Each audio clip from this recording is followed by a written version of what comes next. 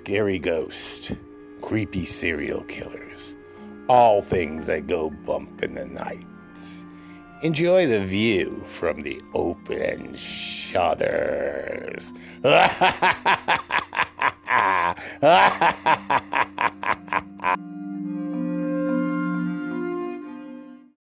Hey, Creepsters, I'm Barry Marino. I'm Philip Landry. And this is an Open Shutters Goes to the Movie bonus episode. You guys like our new opening. I like our new opening, don't you? I like that it. Vincent Price laugh. But don't worry, guys. We haven't gotten rid of the creepy lullaby. It's still going to be played at the end of every episode, including this one. Now, tonight's episode, this is a bonus episode. It's sort of like a combination movie review and regular episode in a way, except we're not having all the obits and the I can't think of those things though. The horoscopes. Horoscopes. But we are going to be discussing an actual case which was made into a movie. The movie we're talking about tonight is called Boys Don't Cry, 1999, starring Hilary Swank, Chloe Sevigny, Peter Sarsgaard, Alicia Lacey Garrison, who plays Becky on The Connors, and she was the first Becky on Roseanne, and Brendan Sexton III. Now, we did a little background on what this case is about. It was about a trans man by the name of Brandon Teena, who was born December 12th, 1972, and he was a trans man who at one time was raped, and then he was murdered along with a man named Philip Devine, a woman named Lisa Lambert, and in how you pronounce that? Humboldt, Nebraska. So Hilary Swank plays Brandon Teena in the film, and it opens where. What happens? On the time frame, make sure we get this right. It was 1993, correct? 1993, so this was 5 years before the Matthew Shepard. So let's right in Nebraska, which is right next door, kind of going on to what was in Wyoming. Right. So this is just kind of paint the. It's setting. they're almost like sister cases, you know. And Brandon was he had a girlfriend. Brandon, what he used to do, he was kind of a prankster. She, I should say, at the time when she was still Teena, used to pretend to be a boy and not tell girls anything. And she would strap down her breast and put socks in her crotch to make it look like she had a penis. You know, I had a woman who I think is a trans man, even though she wound up living as a lesbian. But one of my neighbors, who was a few years younger than me, used to do that exact same thing. Yeah. She used to pretend to be a boy. She used a boy's name. I'm not going to say her real name or her fake name. Protect this young woman's privacy. But she used to do that, and she'd pretend she was a boy, and then she would just really freak out some of these girls. They would think she was a boy, and they would kiss her, and they would let her feel them up and that kind of thing. And then when they found out that she had the same equipment they did, they'd freak. And some of the girls, she started noticing that there were some such thing as lipstick lesbians. So she was able to have like these feminine girlfriends without having to pretend to be a boy. Now, getting back to Brandon, how did the movie begin? It began like about 5 months before the murders, right? Yes. And didn't he have a girlfriend whose brother found out that he was really a trans man and was threatening to beat him up, and he had to leave town? But I remember he goes into a bar where he meets Candace, who is actually the Lisa Lambert, but they changed her name. I don't know why, but they changed her name. And she is played by Lacey Garrison. Y'all know Lacey Garrison from the TV show Roseanne and Connors. Becky. She plays Becky. She was the first Becky. Yep. She played Becky for the first few years on Roseanne, and then she left and she was replaced by Sarah But she Shaw. looks so different in this role. But she has really short hair, which I never saw her with before. And even their makeup was done a little different than what was done in the. Well, she was more kind of trailer parky in this role, and it was a different kind of look. It was a different kind of. Different. And her acting was amazing. It was Yeah, totally different than what we see on the sitcom. I never really thought that she was a good actress until I saw this, because I always thought she always looked kind of. Even now on the Connors, it almost kind of looks like she's phoning her role in. You know, it's. Well, and sometimes sitcom kind of works that way. It's a different kind of acting. You Well, know it's a that. totally- yeah, you it's- know that. Then per se, It's much more broad. but this actually showed she could really be an excellent film actress. Yeah, and why she hasn't done more film Don't know and why. more dramatic roles, I don't know. I don't think she was really took acting seriously, because she even left Roseanne to go to college. Yeah, it's not that she's not able to do it though. No, she's able to do it. She's very, very good in this. Now, he meets her, and she's kind of taken with him. She kind of likes him a little bit, and it looks like, didn't they make out a little bit or something? But it's like we really kind of And- just seem more like friends at the end of But the they day. became really good friends. And through her, he meets two young men. What were their names? Look at Was it here. Paul and what was it? Wait, I know it's on this other page. Okay. Through her, he meets these two young men named John Lauder and Tom Neeson. Tom Neeson. I wasn't weird. Tom Neeson, that was the one. That was the role that Peter. Yeah, no, John Lauder was the role played by Peter Sarsgaard, and Brendan Sexton III played Tom Neeson, and they become friends. And she also meets a young woman named Lana Tisdale, who she falls madly in love with. Actually, in this one, they fall in love with each other. Now, Lana is played by Chloe Sevigny.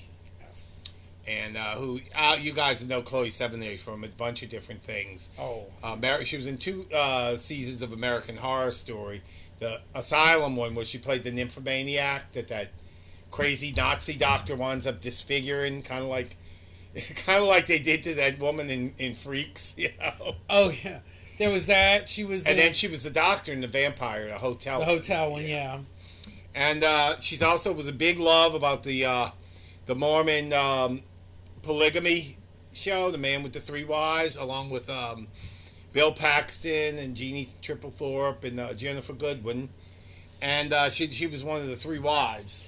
One of her best acting abilities is facial expression. Yes. Like, and we notice it in, but not just in like what we were talking about, like American Horror Story and stuff, but even in this movie, in Boys Don't Cry, which is before all that, you can tell facial expression. Well, she was nominated for an Oscar for that one scene. There is a scene where the entire scene, it's a sex scene, and it's a sex scene with her, between her and Brandon, between her and Hilary Swank, and all they really show is her face, but you could tell she's supposed to be having an orgasm, and I sometimes wonder if I was wondering if if Hillary she was really had a dildo down I there. was you know? wondering if she was really enjoying it because it was a little too believable. I was like, wait a minute. But she was nominated for Best Supporting Actress, which she didn't win that year.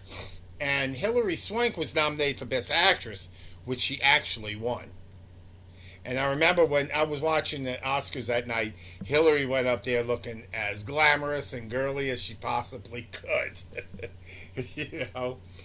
But and she caused a little bit of grift, a little bit of with Brandon's family when she thanked Brandon Tina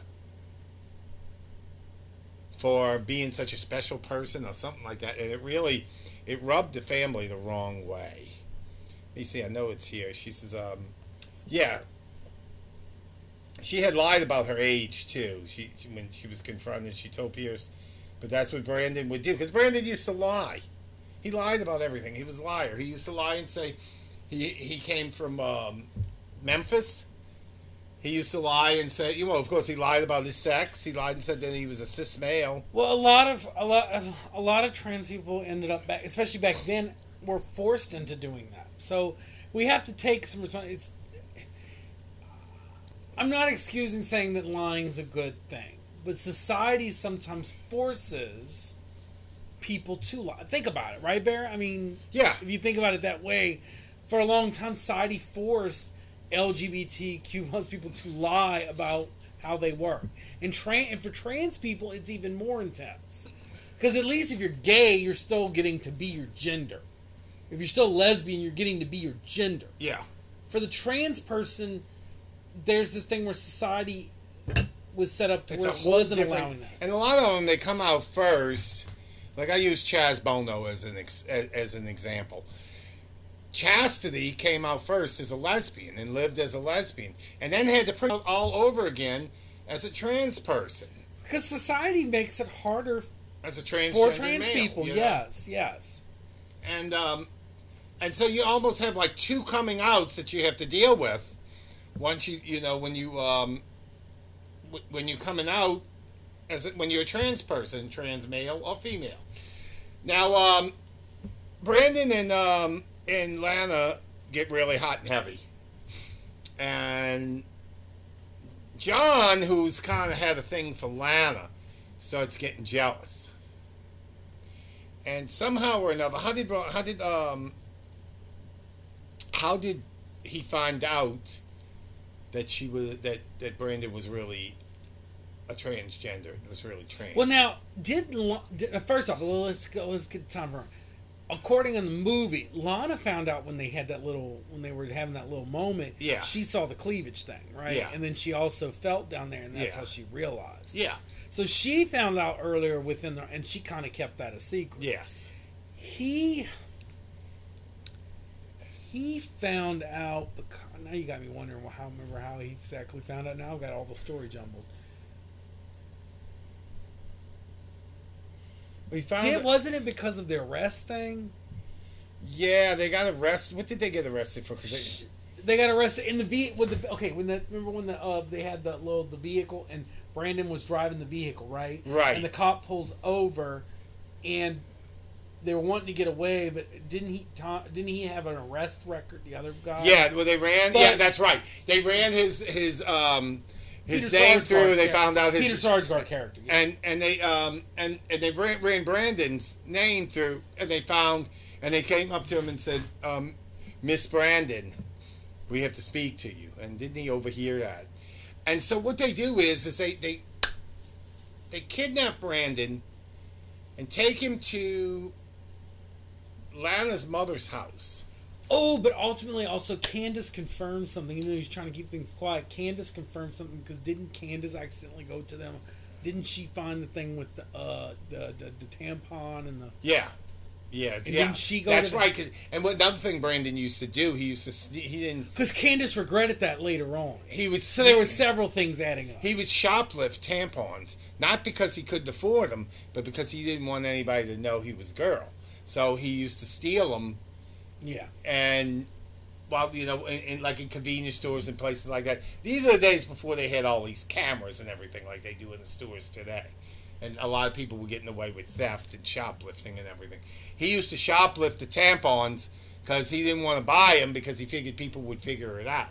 And he needed them because he wasn't on any kind of hormone treatment or anything, so he was still functioning like a girl. He was still functioning like a woman. Yeah. And so anyway, when John and Tom find out, they come to Lana's mother's house. And Brandon comes in, not unknowing, and they take him in the bathroom. They pull down his pants, and they see the vagina, and they brutally rape him.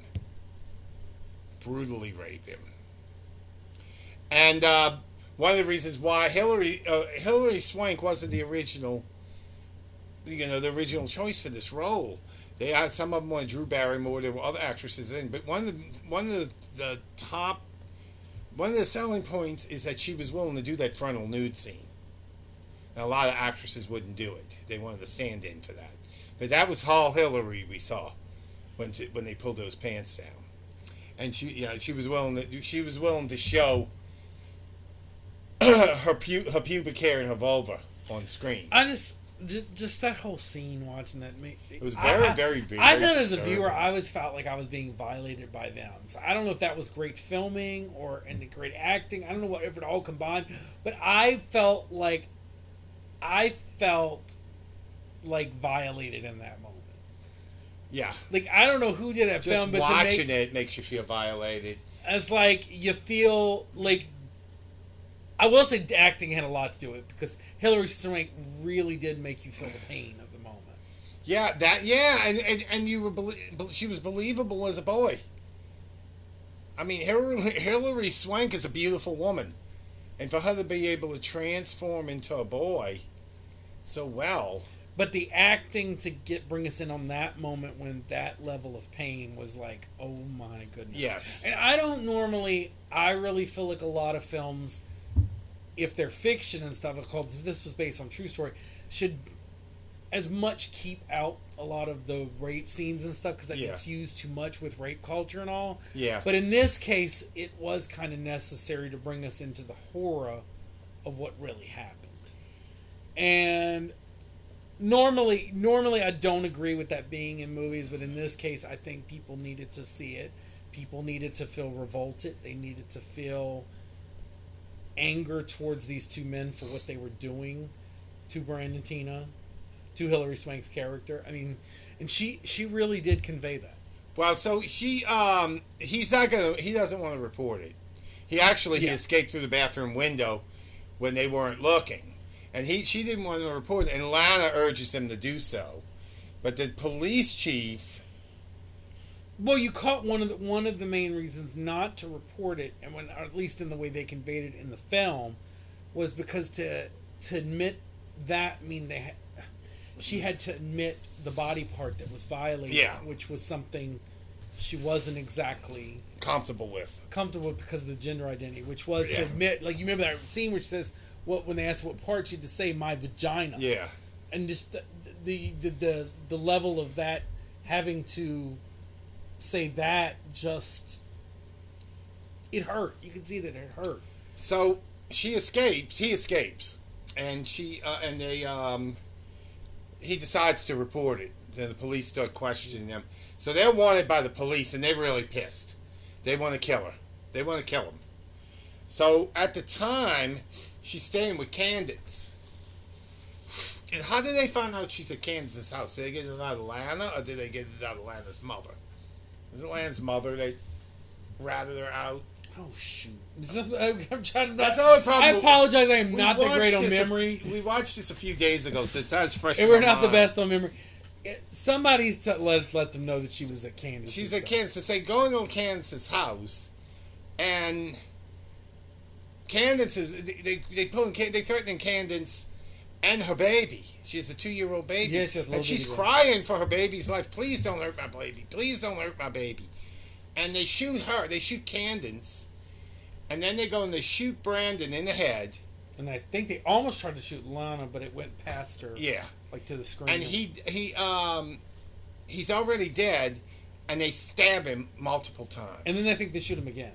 And they shoot him again. To make sure. Like it was too much. It was like come on, like and I think that in a sense showed how much hate was how you kept doing whatever when you've already like if it would have been the initial shot, that would have been one thing, but then the stabbing and then the subsequent shots after that just show that level of hate. That shows how much it's just it was a definite hate crime type of thing.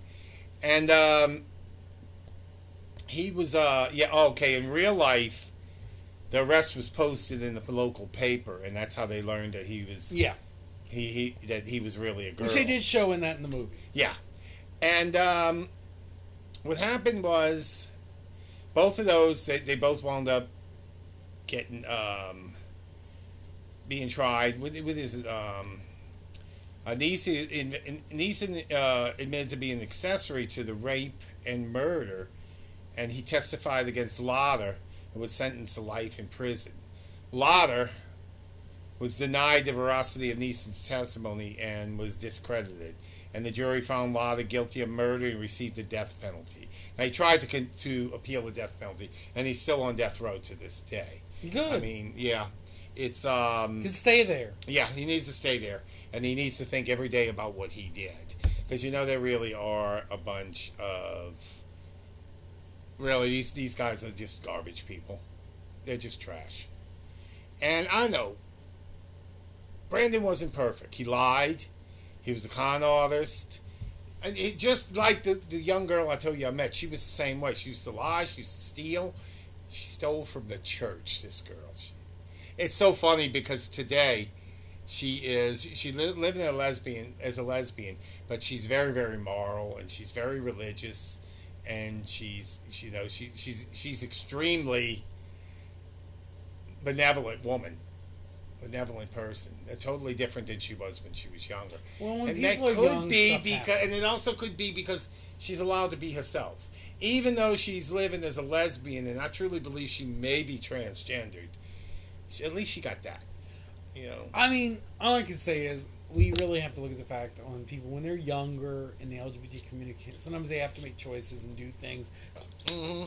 I mean, it is a stress. Like, I mean, and what I'm saying is, based on what you told me, yes, so I agree with you. No, I don't think theft is the right thing to do, No. or stealing. But in the sense of sometimes out of desperation, people do certain things. Yeah. So, and for some people, when they're going through gender identity crisis or whether they're going through sexuality crisis, sometimes they act out in ways and do things. It's because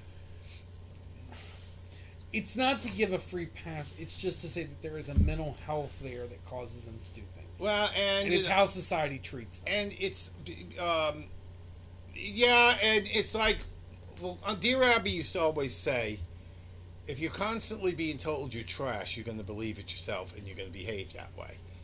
And that's the same thing with African Americans. We're constantly told they were lazy, they were trashy, they were this. It got to the point where some African Americans actually believed that and lived that way. And I don't. It just shows you how toxic racism and homophobia and any type of hate is, because it leads people to hate themselves. And there becomes a survival mentality. Yeah. And when people enter survival mentality, they'll do things they wouldn't normally do. Yeah. Yeah, I have seen, and we said we're supposed to do an episode about the history of the LGBT community in New Orleans, aren't we? Yeah.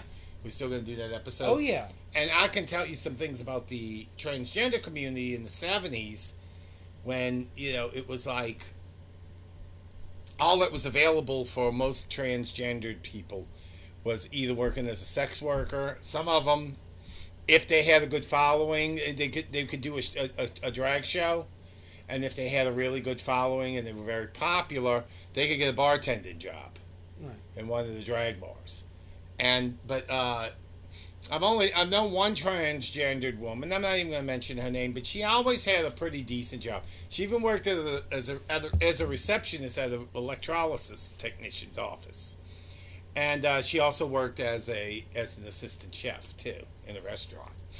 But most transgendered people, like if you look like your name is Alice, but your name is really Alfred, you weren't going to get a job at 7-Eleven, and you weren't going to get a job at Walmart at that time, Now, it's almost a plus, Now, what I want to touch on now, Philip, is some of the differences between the movie and real life. And the movie... Before you do that, I want to read that thing that I was reading to you earlier on Facebook. Okay. So there's a group... I don't want to mention too much about the group because I want to keep it kind of private what groups I'm part of. But they posted something. I'm wondering how much I should give. Actually, I'll give just... I don't want to give too much. I need to cite, but at the same time, I don't know if I want to cite this because I want to keep some ambiguity because I don't like people being gone after. I did not post this. This was posted by somebody else. I'm just repeating the tweet that was put here, okay? I guess I can at least say this person. Can I say the original right here? Can I give them credit? I guess you could, yeah. Okay, because this is probably out there on the internet quite. Yeah. This person is Dante with a butterfly 17. Okay, whatever. And this is the tweet that they put out that said, and then it put in quotes, lesbians don't like dick, in quotes, gay men don't like pussy. I'm begging you not to say shit like this. Lesbians and gay men can and do date trans people and have sex with them. And that's very important to what we're talking about. Sometimes is we have to start to view gender identity, sexuality as things that are separate, have to look separate, but they they also meet sort of in a sort of what do they call it? Cross section, sectionality, where in the community it meets that way, and it also says something about the community. We have to be kinder in the community, like before we can expect people outside the LGBTQ plus community to accept things, we've got to try to accept each other. Yes, exactly. Because we got to be allies for one another. Well, I am going to tell you a lot of a lot of the hate in the towards transgenders was, it was also on that part too, because I'm going to say a little bit of this. I'm going to go into this in more detail in when we do the episode. But the transgender community had an attitude that gay men were actually women. You were either a man. Correct. That's not correct. And you were either a man. If you were a man, you had to be like Mr. Butch, tough. I've been in jail a bunch of times with a bunch of tattoos. Yeah, man. Yeah, my old lady. That kind of thing. Or you were a woman. And if you were a gay man, you were closer to being a woman than to being a man. You weren't considered a man. And that's a mentality. And they always try to emulate straight life. And it never works out for them. It never does. Because the people they're trying to emulate it with are not nuclear family material. No. And they always strive for the husband in the suburbs and the kids and all this other kind of stuff. And they never get that. They might get that now if they, right. I think there's more people that would be willing to date a trans person now than back then. And trans women did have a problem. That's why they had to deal with basically who these boys were hustlers. Their husbands and their boyfriends and everything. And they tried to say they were straight. Yet they were out there doing all the same things gay men and trans women do. They weren't sexually, they were doing everything a gay man does. And the thing is, when we're looking at both trans men and trans women really did, when we look at that, and we'll probably explore more of this in the next several episodes, but we have to talk about it here. They really have been at the forefront of the fight because they were fighting several battles. And they had the intensity where, they were trying to live their truth gender.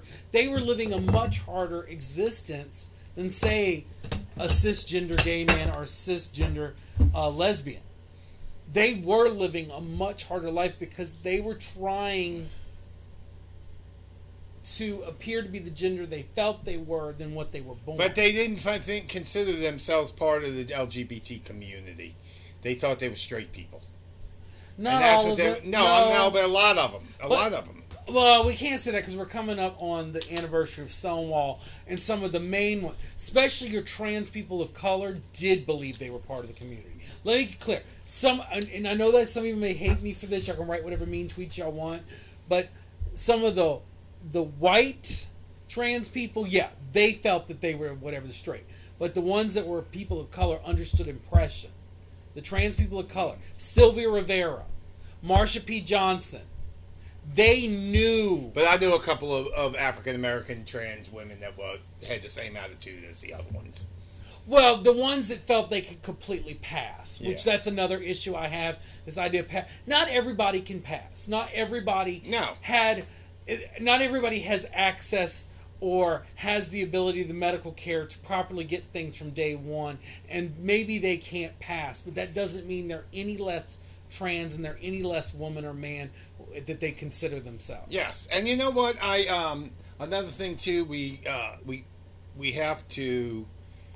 Sometimes people get so, I don't know, like bleeding heart, I guess you could say, and it gets to a point where they feel like they have to be nice to a person because they're trans or because they're black or because it's kind of a white liberal guilt thing. And 86 that treat everybody like you treat anybody else. That's how you treat people. Totally accepted the person is treated, and if they're rotten and nasty and dirty and smelly, treat them like a rotten, nasty. If they're garbage people and they happen to be transgender, treat them like they're garbage people. But the point I was trying to make is the trans people of color did deal with the oppression in the 1960s. Yes, they did. From all angles. And it was the reason why Stonewall was a riot, and was one of the reasons they were at the forefront was because they felt the oppression at such a deep level from all angles. Yes. And out of that drove the movement. That's not to say they didn't bring along cisgender gay men and lesbians and other people with them. They did. Yes, they did.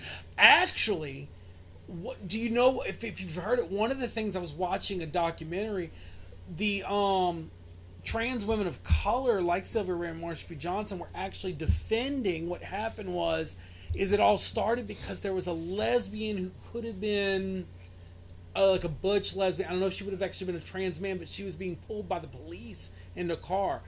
And that's actually where it started, was because she kind of, like, I don't know if it was she yelled out or something else, but the fact that they yelled out, like, aren't y'all going to do something? And those were the first people to step up and do something, were those trans women of color. When they see this white butch lesbian being carted off, they're the ones that stepped up. Yes. I hate to say, the white cisgender men didn't step in till later. I'm not going to say they didn't step in, but they didn't understand that oppression at that deep And they level. were still living as white men somewhere, you know. So. They were still trying to be part of the Mattachine Society, trying to think, oh, all of this can be done easy. Sometimes revolutions have to start a little violent. I hate to say it. Yeah. I don't agree with all the time violence, but sometimes things don't move until people get things noticed. Well, yeah. Now what I want to just... Sorry we had to bring all the history in there, but it's true. Well, what I want to touch on now is differences between the movie and real life. Well, the main one is Candace, whose real name is actually Lisa Lambert. They changed her name. I don't know why. They never really gave a reason, and the girl was murdered. Maybe her family or something. Maybe the child, you know.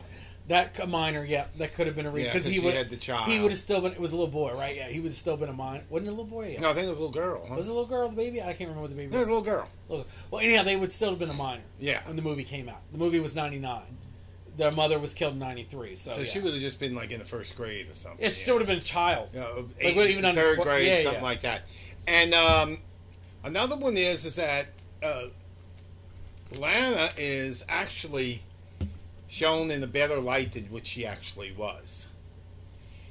First of all, when she found out that Brandon was a girl, she broke up with him right away. And there's even some speculation that she might have been in on the bashing and the raping and the murder. Go on, I'm sorry. And then 10 days... No. I like it. And then 10 days later, after Fox's murder, a 14-year-old youth named John Frederick Kilpatrick disappeared after leaving his parents' home to socialize with friends. Kilpatrick was found strangled to death, and his body was discovered in a remote area of Rialto.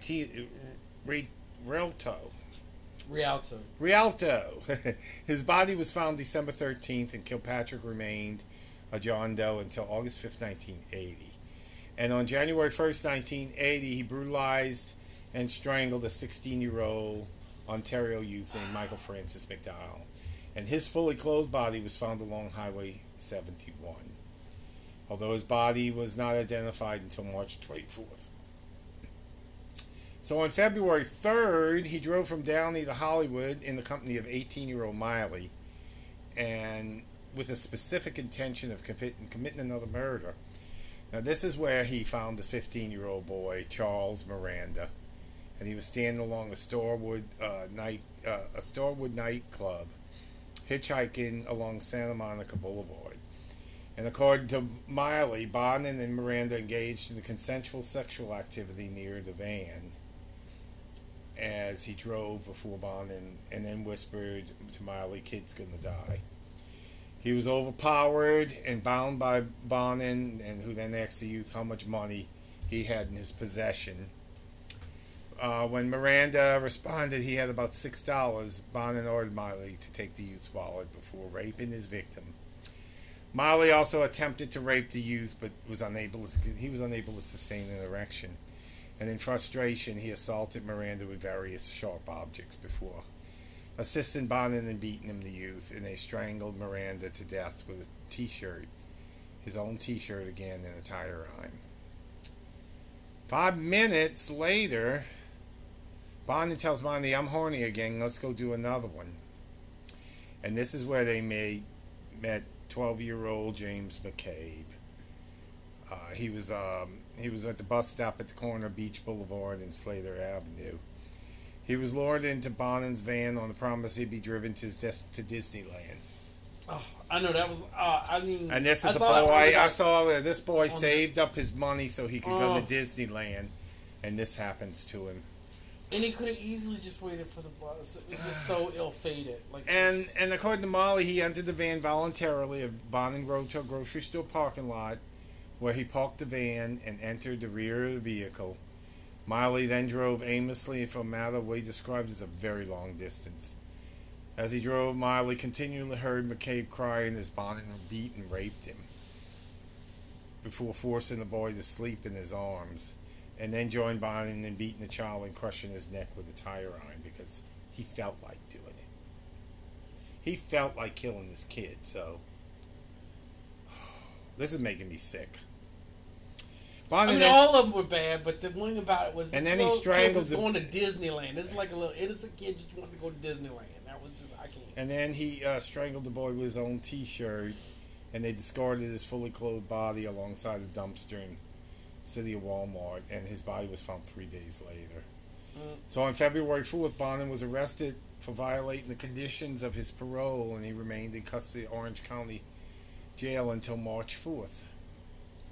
More killings. 10 days later, he's released from his custody on March 14th, and he abducted another 18-year-old boy named Ronald Gatlin. And Gatlin was abducted shortly after he left a friend's home. He was beaten, sodomized, suffered severe deep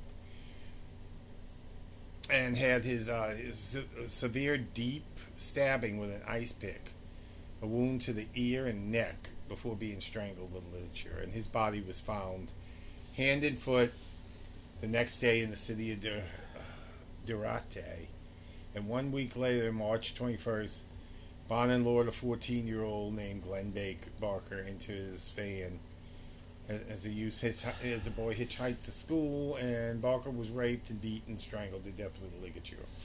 And his body bore evidence of numerous burns to the neck which had been inflicted by lit cigarettes.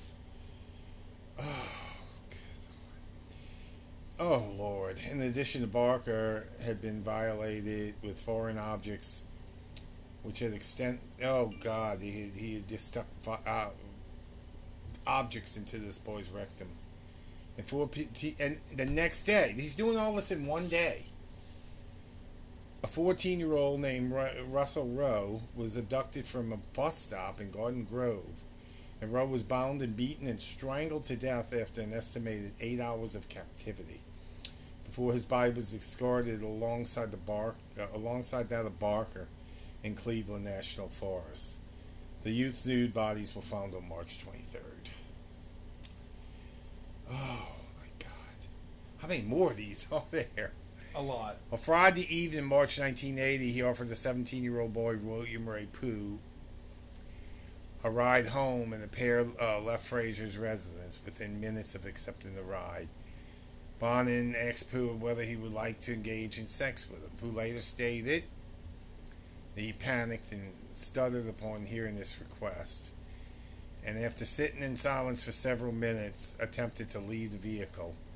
And once Bonin slowed the van at a stoplight. In response, Bonin wordlessly leaned across and grabbed him by the collar, dragging him into the passenger seat. And then according to Poe, and then he confronted him with that he enjoyed abducting young hitchhikers, and on Friday and Saturday nights, if you want to kill somebody, you should make a plan and find a place to dump the body before you even pick a victim. Oh my goodness. March 24th, he abducted a 15-year-old runaway named Harry Todd Turner. And actually, Pooh got away. He chose to refrain from assault and killing him. And he spared because the pair had been seen leaving his party, and they knew that that if he was found, they could connect him with him. So March 24th, he's got Bonin and Pooh now are abducted. He's got this boy as an accomplice now. Oh yeah, he had several ones he used. And as he a prop. abducted a 15-year-old runaway named Harry Todd Turner from Los I Angeles. mean, they said it was just short of him. Pretty much, you could say he was running like a crime ring almost with all. Yeah. This. And Turner had absconded from the boys' home. Yeah, he absconded from the boys' home in the desert community of Lancaster 4 days prior to meeting Bond and Pugh. Pugh was later to later testify that he and Bonin and lured Turner into Bonin's van with an offer of $20 for sex. And after Bonin sodomizing and biting the youth, Bonin ordered Pugh to beat Turner up, and Pugh bludgeoned and beat Turner about the head for several minutes. Bonin strangled the youth to death with his own t-shirt. The Google lady and her nonsense. Oh, God. On the afternoon of April 10th, he abducted a 16-year-old named Steve Johnson Wood as the youth walked to school having attended a dental appointment that morning. And his nude, extensively beaten body was discarded in an alleyway in Long Beach. 3 weeks later, parked to the grounds of a Stanton supermarket, Bonin and Butts lured a 19-year-old employee named Darren Kendrick into Bonin's van on the pretext of selling the youth drugs. Kendricks was driven to Butts' apartment where he was overpowered by the men. In addition to enduring sodomy and partial litigation strangulation, he was forced to drink hydrochloric acid by Bond, causing caustic chemical burns in his mouth, chin, stomach, and chest. And Butts then drove an ice pick into his ear, causing a fatal wound. And his body was discarded behind a warehouse in the Artesia Freeway, with the ice pick Butts had driven into his skull still protruding from his ear. Oh, Lord. And then on May 12th, they abducted and murdered a 17-year-old who later state of who. Well, and here's the thing. I know you're bringing up a lot of this, and they brought this up in the documentary. He loved putting these, like, ice picks or coat hanger and things up there, and that was his way. He'd do it really slow to see if they were dead, and if they weren't dead, he knew he would kill them, but he could watch them actually, you know, like, they're neurologically, like, shake or whatever as they were dying. Yeah. It was just really fucked up shit. Like, sorry about that. I had to get, like, that's why he did that. That's why he would normally do it. It wasn't about.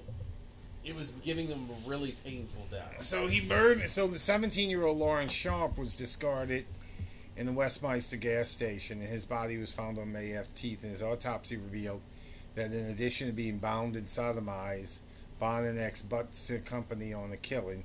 On occasion, however, Butts would reportedly refused to accompany him. Operating alone, he abducted a 14-year-old named Sean King from a bus stop in Downey, killed him and discarded his body in Live Oak Canyon. And then he visited Butts' residence and bragged about the killing of his accomplice. So he has this, 9 days after the murder of King, Bonin invited 18-year-old homeless drifter named James Michael Monroe to move into the apartment he shared with his mother.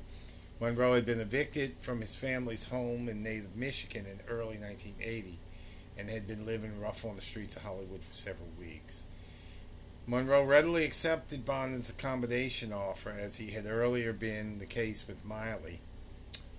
Monroe, a bisexual who preferred relations with females, also began having a consensual sexual relationship with Bonin. He also accepted a subsequent offer of employment at the delivery firm where Bonin worked, and he later described his initial impression of Bonin as being a good guy, really normal. Although on the evening of June 1st, Bonin abruptly informed Monroe that he wanted the two of them to abduct, kill, rape, and kill a teenager. So I think in the early 1980, the murders of the Freeway Killers were receiving a lot of media, and the reward totaling $50,000 in form leading to the conviction of the perpetrator had been offered by leading gay rights activists. Bonin avidly collected newspaper clippings of his own. He was so narcissistic. He kept newspaper clippings of his own manhunt. And by this stage, he had determined a definite link between many of the murders committed within the previous years, and investigators from various jurisdictions where the victims had been abducted or discovered had themselves begun sharing information in their collective hunt for the perpetrator. And 6 officers from 3 of the jurisdictions in which the freeway killer had most regularly either abducted or deposited bodies of his victims formed a task force. On May 1980, Pooh had been arrested for auto theft, and he was housed in the Los Padres Juvenile Courthouse. On May 25th, he overheard the details of the ongoing murders on a local radio broadcast and confided to a counselor his recognition of the perpetrator's modus operandi, being that described to him by Bonin 2 months previous. And the counselor reported Pooh's suspicions to the police, who in turn relayed the information to an LAPD homicide sergeant named John St. John. Upon hearing the confidential tip from the counselor, St. John informed the information provided led St. John to deduce that Bonin may have be the freeway killer. And McVicker had also contacted the authorities about this time to report his suspicions. So on June 12th, the same day the police surveillance began, Bonin, accompanied by James Monroe, encountered an 18-year-old print shop worker named Stephen J. Wells standing at a bus stop on El Segundo Boulevard. Bonin and Monroe enticed the guy into the van and later learned that Wells was bisexual. Bonin persuaded the youth to accompany him to his apartment with the promise he would be paid $200 if he allowed himself to be bound prior to engaging in sex. At Bonin's apartment, Wells was bound, raped, beaten on the face, torso, and then informed he was to be murdered. They told me they were going to kill him before he was strangled to death with his own T-shirt. Bonin then placed Wells' body inside a cardboard box which he and Monroe carried in the van, and they drove to Butt's residence when Bonin was first invited to view Wells' body in the enticement. "We got it in the van. It's a good one. Come and see it." According to Monroe, upon viewing the body, Butts replied, "Oh, you got another one?" Before Bonin asked for advice on how to dispose of it. At Bonin's subsequent trial, Monroe required Butts' response: "Try a gas station like where, I don't know, which, where we dumped the last one." And Monroe later testified that Butts had actively dissuaded Bonin from discarding the youth's body in the nearby canyons due to the late hour. So Wells' body instead was discarded in Huntington Beach gas station, where it was found 5 hours later. Now, after 9 days of surveillance, in that time they couldn't save any of those ones he was killing. On June 11, 1980, the police observed Bonin driving seamlessly random or in the matter through Hollywood, unsuccessfully attempting to lure 5 separate teenage boys to his van before succeeding in luring a youth into his vehicle. The police followed Bonin until his van was parked in a desolate parking lot close to the Hollywood freeway. Then discreetly approached the vehicle, upon which hearing muffled screams and banging and sounds from inside. These plainclothes officers forced their way into the vehicle and discovered Bonin in the act of raping the 17-year-old Harold Eugene Tate, who he had handcuffed and bound. Initially charged with the rape of the minors and held on suspicion of murder of Miranda, Bonin was detained in $25,000 bond. The following day, Monroe stole Bonin's car and fled to Michigan. So they found the scrap. They went into his apartment, found scrapbooks of all his murders because he kept records. Yeah, but the other thing is, so the van, when they saved this one, but when they saved him, this is how they were able to connect a lot, not just the scrapbook things, but the way they were, without a doubt, evidence able to do, if you remember the documentary, was there was the green carpet in the van. Yeah. Yes. And they found those fibers on several of the bodies. the same fibers from that green carpet. So that's how they were able to connect so many bodies that had been found, back to him. Yeah. And that was the real evidence. And then Vernon Butts, when they were attacked, didn't he kill himself? Yes, he ended up killing himself. And I mean, he's just as much of a garbage human being. He's scum of the earth. I mean, they all are. Because he knew Bonin was sick in the head. And so he encouraged it. He gloated and encouraged it watching what was going on. Like, we know Bonin's evil. Butts is a whole other version of convolutedness. Yeah.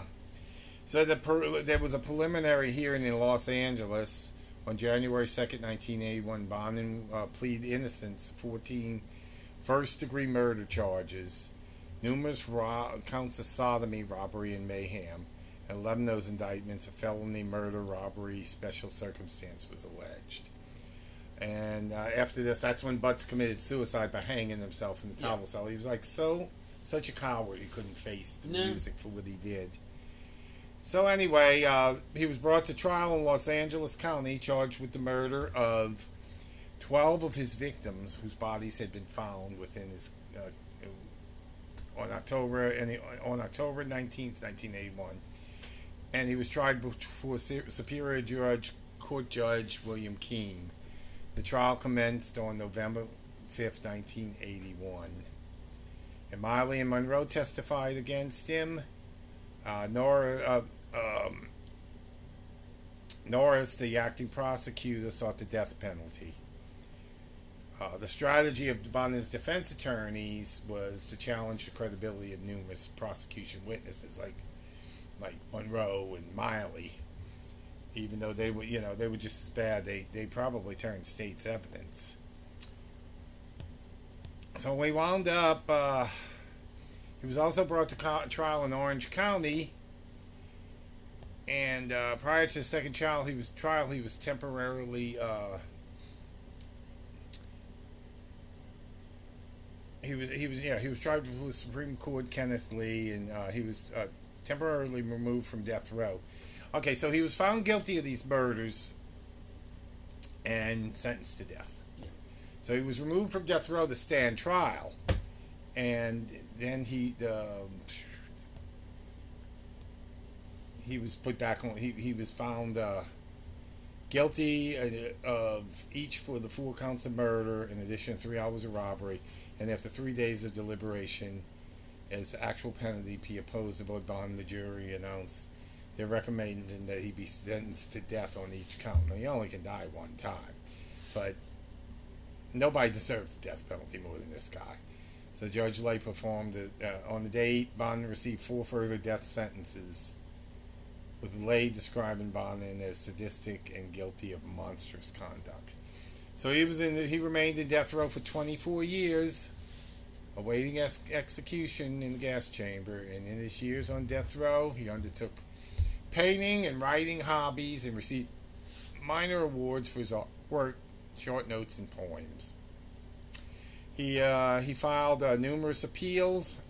None of them worked, and each appeal proved unsuccessful. And he was executed by lethal injection at San Quentin Prison on February 23rd, 1996, and he was the first person to be executed by lethal injection in the history of California. And his execution occurred 14 years after his first death sentence was implemented. Now, this system's fucked. System's fucked. That this guy could get away with so much after he had been caught. It's a similar thing with the one who just died too, the dating game killer, and we're going to cover him at some point in the future. But he had been caught and let go and everything numerous times, just like this guy. Well, on the documentary we had watched, there was the criminal psychologist who, when he first got brought into holding in jail, she had to try to keep him alive and stuff before the trials and everything. And her name was Vonda Pelto.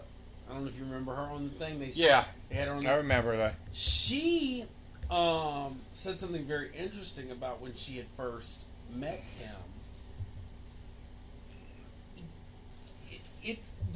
The monsters are not what you think. They're not these vile-looking people. I remember that lady on the documentary. She talked about how charming he was, how much it was just like you were sitting down with somebody to have coffee and pastries or something. You know what I'm saying? Like, she just felt like it's just like you're sitting down to have coffee with something. Is how he acted. He was that charming. But as she talked to him more, she realized how much he really relished in the thing. So, like I like to do sometimes on different cases, I needed to, you gave me the birth date, so I always like to look at the astrology. This is really interesting for him. Okay? Now, you remember what I always said about January Capricorns? Yeah. They go with the year before. So he's actually a Capricorn born in the year of the fire dog. Okay? Even though he's 1947, he actually goes with mainly 1946, which is the year of the fire dog. This is quite intriguing because this shows he was very social. We've talked about that, about how he loved to be around different people. It's the reason he could bring people in. That real fire energy, he had that. There's that Capricorn energy that really is why he had this thirst and hunger that could never be fed. Yeah. He was also a dog, so all the abuse he had got internalized and turned into the monster we see that happened. So with some of it's the socialization, some of it's the astrology. But overall, the Capricorn dog, in a sense, makes him this very kind of endearing, alluring, charming kind of individual. Well, I remember what she said on the documentary. She said that when he was executed, she said she wondered, do you think maybe if he would have gotten help earlier on, that none of these murders would have been committed? And then she said, when she thought about it, she said, no, there was nothing. Nobody could help him. He was.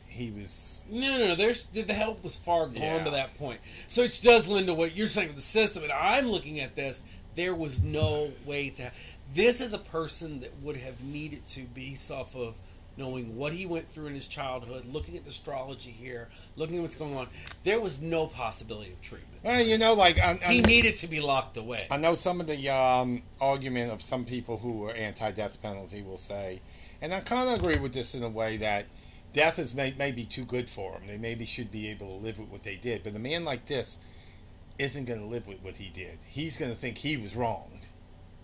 He is going to believed what he did was right. He believed that these people were nothing but pawns for him to play with. So, that in a case like that, maybe he needed to be executed. And thank God he's never going to hurt anybody again. So, yeah. So, anyway, this ends our series of Death on the Open Road, Highway Homicides. And this was a pretty disturbing one for us to end with. But looking at this, we have to look in the framework of a lot of these things we talk about. And there's going to be a lot of cases, and just looking at it again, we see certain things happen nowadays, but it would never be to this level of how many murders. No, he probably was getting caught. Because think about it nowadays with DNA, surveillance, DNA, just a lot of these young people there's just the proliferation of Uber and Lyft ride shares and other things. Like, the young boy might not have been even waiting on a bus. He would have just been in a ride share to go to Disneyland. Well, and another thing too, a lot of there's cameras everywhere. There's crime cameras, right? Everywhere. So it really, that's kind of like the serial killer's enemy.